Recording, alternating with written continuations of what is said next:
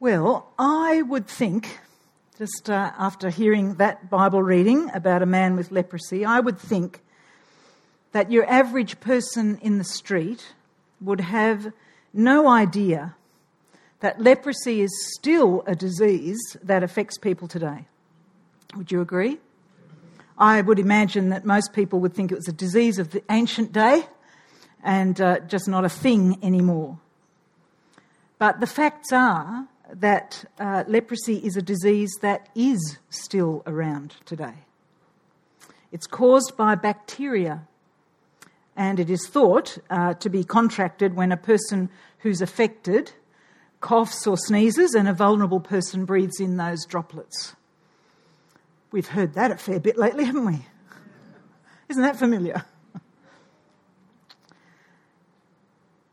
Leprosy, though, rarely affects people in Western countries of the modern world, but it is deeply entrenched in history.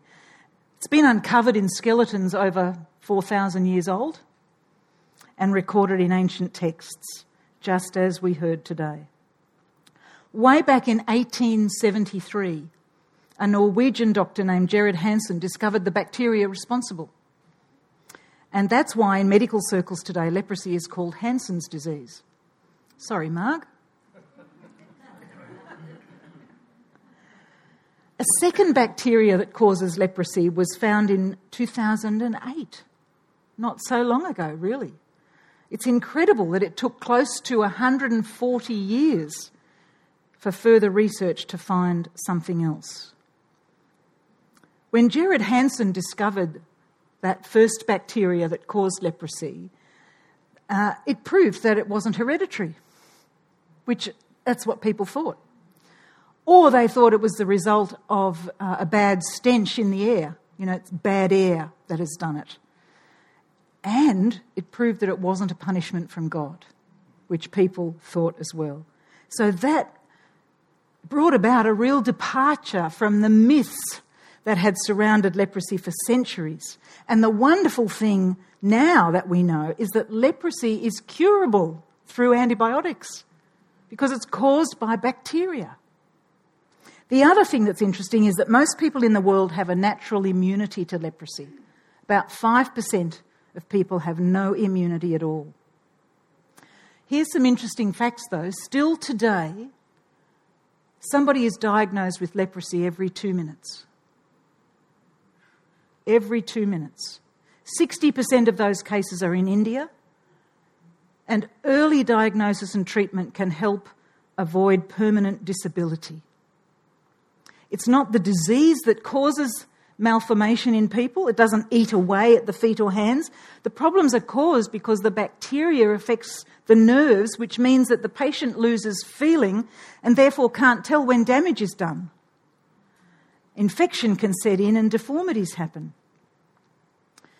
Now, back in 2014, Chris and I and a group of people from our church, North Pine, had the privilege of going to Nepal, and we visited the Green Pastures Hospital in Pokhara. This is one of the largest leprosy hospitals in Nepal since 1957, and it still treats leprosy and so much more. It's really interesting to see the physiotherapy and prosthetics department. They make their own prosthetics, and some of them are quite amazing.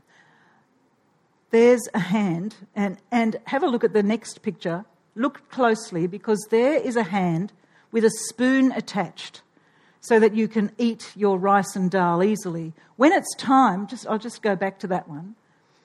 Can you see that from the back?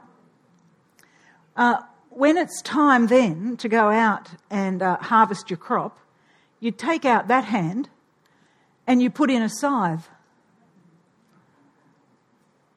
It's just amazing. This is Shankar. He's an amazing man who came to Green Pastures Hospital as a boy to be treated. He was healed, and he attributes his healing to Jesus because it was while he was at the hospital that he was loved and treated by Christians. He came to know Jesus, and he left his native Hinduism. Shankar now runs a Christian home for children whose parents are sick. Some may be orphans, and others need to leave their remote village to come in closer for education. He and his wife care for multiple children in their home, and we saw firsthand the blessing of being healed from leprosy. Shankar is a beautiful, faithful Christian disciple.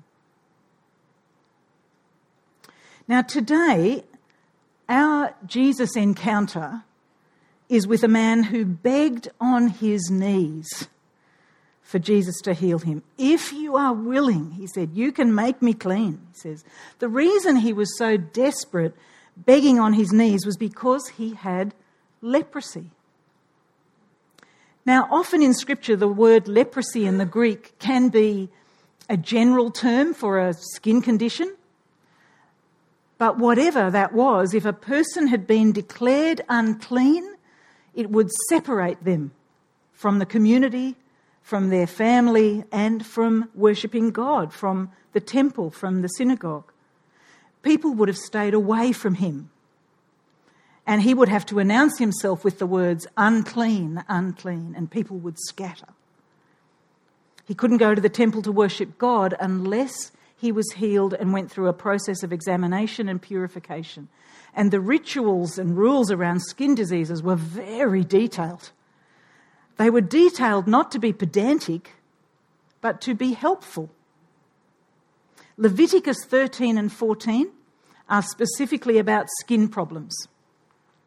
You want to hear a bit from Leviticus? You ready? Ready? In for the ride. I'm going to read to you from the book of Leviticus. Now remember that this is in context, right? You've got to remember that. I'm going to read it fairly quickly, but here is the seriousness of skin issues and what had to happen. The Lord said to Moses and Aaron, when anyone has a swelling or a rash or a shiny spot on their skin that may be a defiling skin disease, they must be brought to Aaron the priest or to one of his sons who is a priest. The priest is to examine the sore on the skin, and if the hair in the sore has turned white and the sore appears to be more than skin deep, it is a defiling skin disease. When the priest examines that person, he shall pronounce them ceremonially unclean. If the shiny spot on the skin is white but does not appear to be more than skin deep and the hair in it has not turned white, the priest is to isolate the affected person for 7 days.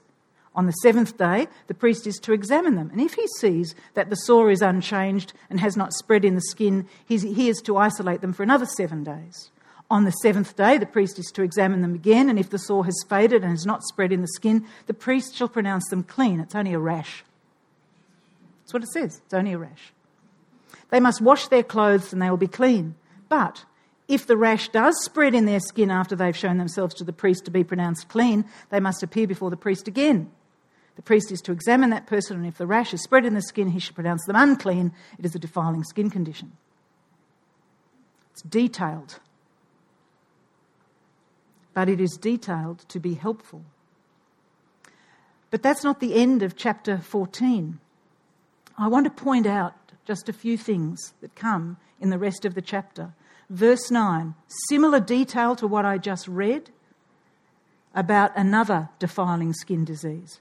Verse 18, similar particularity when anyone has a boil on their skin.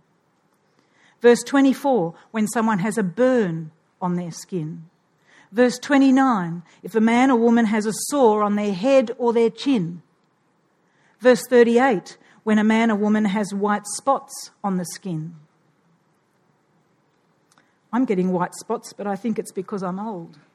Or getting old. Helpfully, chapter 14 is all about the cleansing. The cleansing from the skin diseases. What happens when you're healed? And it goes through all the rituals for how you cleanse yourself ceremonially after healing from each of these conditions. There were sacrifices to be done which were appropriate for wealthy people and also those who were poor. Now, this man trusted that Jesus could make him clean. He trusted. And then he'd be free to relate to people, wouldn't he? Once he was clean, he'd be free to publicly worship his God. He'd be free to eat meals with his family again. Jesus, though, didn't just heal the man. He showed compassion, and what did he do first before he healed? He touched him. He touched him. In this series, we've seen how Jesus had compassion on people by healing them and driving demons from them. In touching this man, Jesus made himself ceremonially unclean, according to the regulations of the temple. You see, Jesus knows that compassion is more important than rules. Compassion is more important than rules. That man may not have been touched for a very long time, but Jesus reached out to him so the man could feel the love of God. It is after that Jesus heals him. He could have just said, "Yes, I'm willing," and did it. But he touched him. That's a very important principle for us to recognise as Christians, I believe. A very important principle. And we should model it. It's about how we engage with our neighbours, our family, our friends and the community. What a difference it makes for people to feel loved by us before anything else. Before anything. I have no doubt that it would impact our effect in the world. I have no doubt that it would speak into our mission, our evangelism, and our invitation to others to investigate. What is this all about? If they were genuinely loved, would they not want to investigate? What is there that we can do in this world as Christians that models what Jesus did that day? What are the leprosies in our world with barriers that preclude people? Now, of course, there's COVID, but I want us to think more subtly. That's in our face. You know, we're told not to touch other people. But as Christians, we can do other things that show love, can't we? But let's think more subtly than COVID. I actually think that skin conditions are still something that separates people. There's something sometimes, that we revile. What about being Aboriginal or Islander in a majority white community? How can we act into that? How can we speak into that? What can we do about that? What about those who are in prison, physically removed from community? What does the gospel tell us about that? Or those who have been released from prison but are held in ongoing suspicion because of it? Do they not need the love of God? Jesus didn't just fix a problem. He humanised the problem and loved the person. I'll say that again. Jesus didn't just fix a problem. He humanised a problem and loved the person. Now, I think one of the important things for us in considering those who live with barriers is to remember the barrier that we had before forgiveness came into our lives. Our sin does for us spiritually what leprosy did for people physically, and what those things I've just mentioned does for people physically today. Our sin separates us from God and from other people. When we sin against someone else, does it not break relationship? Does it not impact that relationship? My sin separates me from God and from people. And only Jesus can heal that. And the amazing thing is that Jesus did do something about it. He stretched out his arms of love to reach out to a human race that had gone its own way rather than God's way. Do you remember how we saw that time and time again in our Philippians passages? Think back to that. Gospel call. Philippians chapter 2, what did Jesus do? He engaged in the problem of humanity himself. He came and touched us.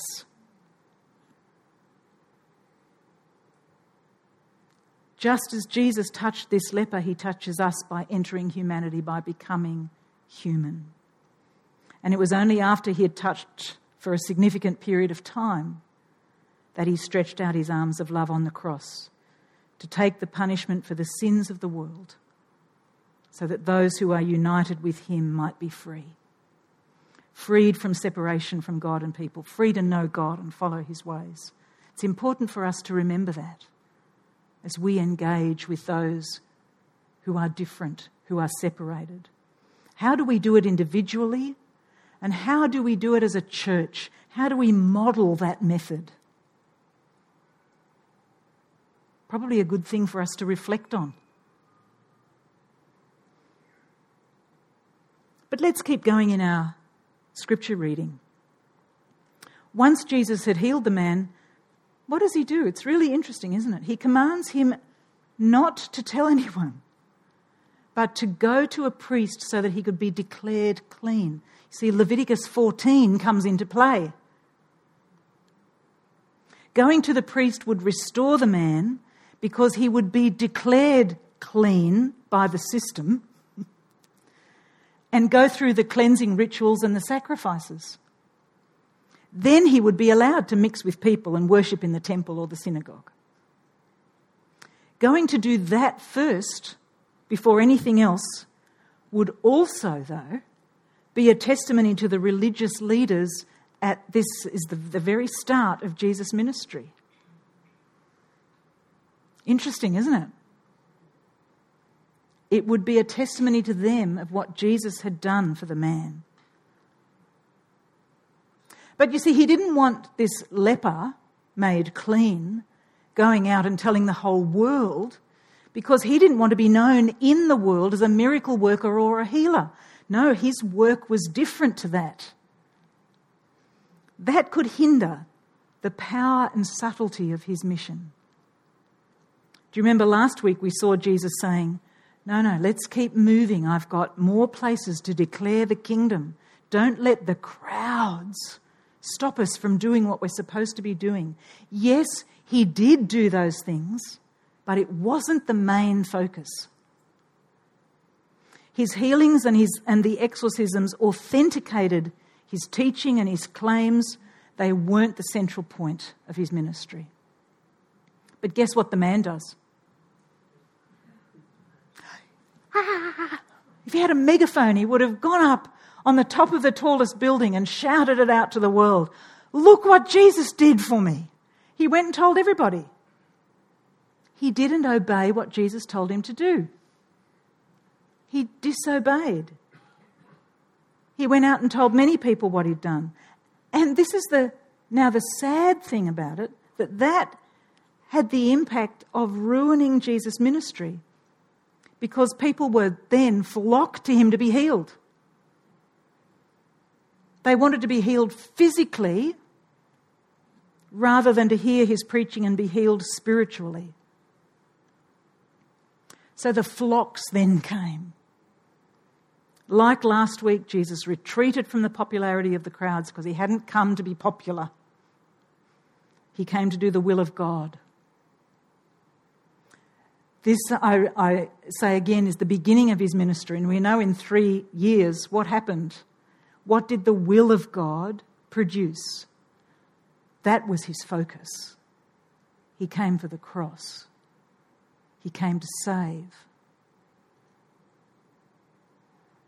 It's very sad that this man's disobedience hindered God's will at this point. Perhaps that man thought he knew best, or perhaps his joy at being healed meant he forgot what he'd been told. That's understandable, isn't it? But I think we do exactly the same thing in our day and age. Let me tell you why I'm saying that. I think we miss the point. We disobey God probably because we think we know a better way. Our role is to hear the words of Jesus and obey the words of Jesus, even if we think we know a better way. See, the interesting thing that happened is that what Jesus told this man not to do, what the command was, don't tell everybody. What is Jesus' command to us? Go and tell everybody. Because we live at the end of his ministry, we live in the time after. This was at the very beginning. But do we obey that command, or do we do like this guy did and disobey? I think we like being comfortable. Jesus doesn't say to us, welcome into the kingdom, now stay in church. Be with each other, that's really good. He's saying, no, get out of this place. Go into the world. Let it be known. Love people. Touch them. Our role is to hear that word and obey it.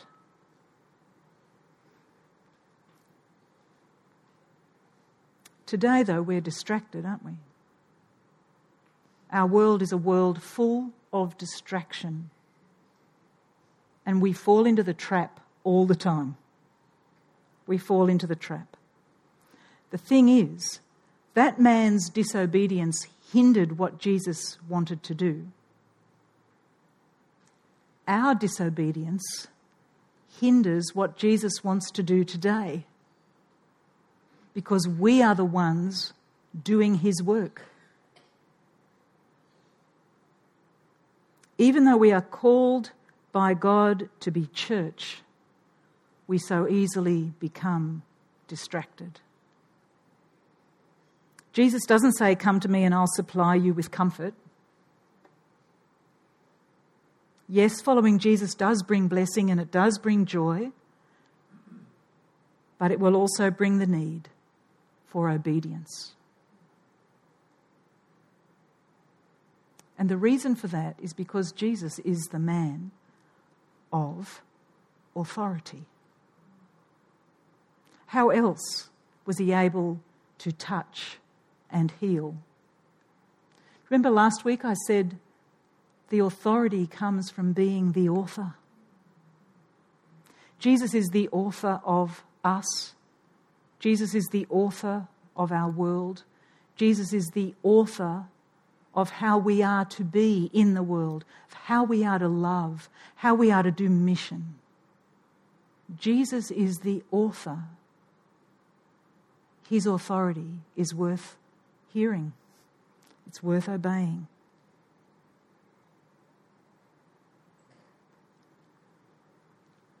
My friends, I think I'm going to leave it there.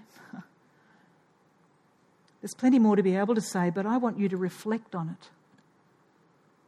I want you to reflect on how your obedience is going personally and how we're doing corporately. Are we hindering the work of Jesus, or are we advancing the work of Jesus? Let's pray. Jesus, thank you that you loved and healed. Thank you that you loved and died. Help us, Lord, to see that, to understand it, and to model those relationships with the world that we live in, to love and care and speak. In Jesus' name we pray this. Amen.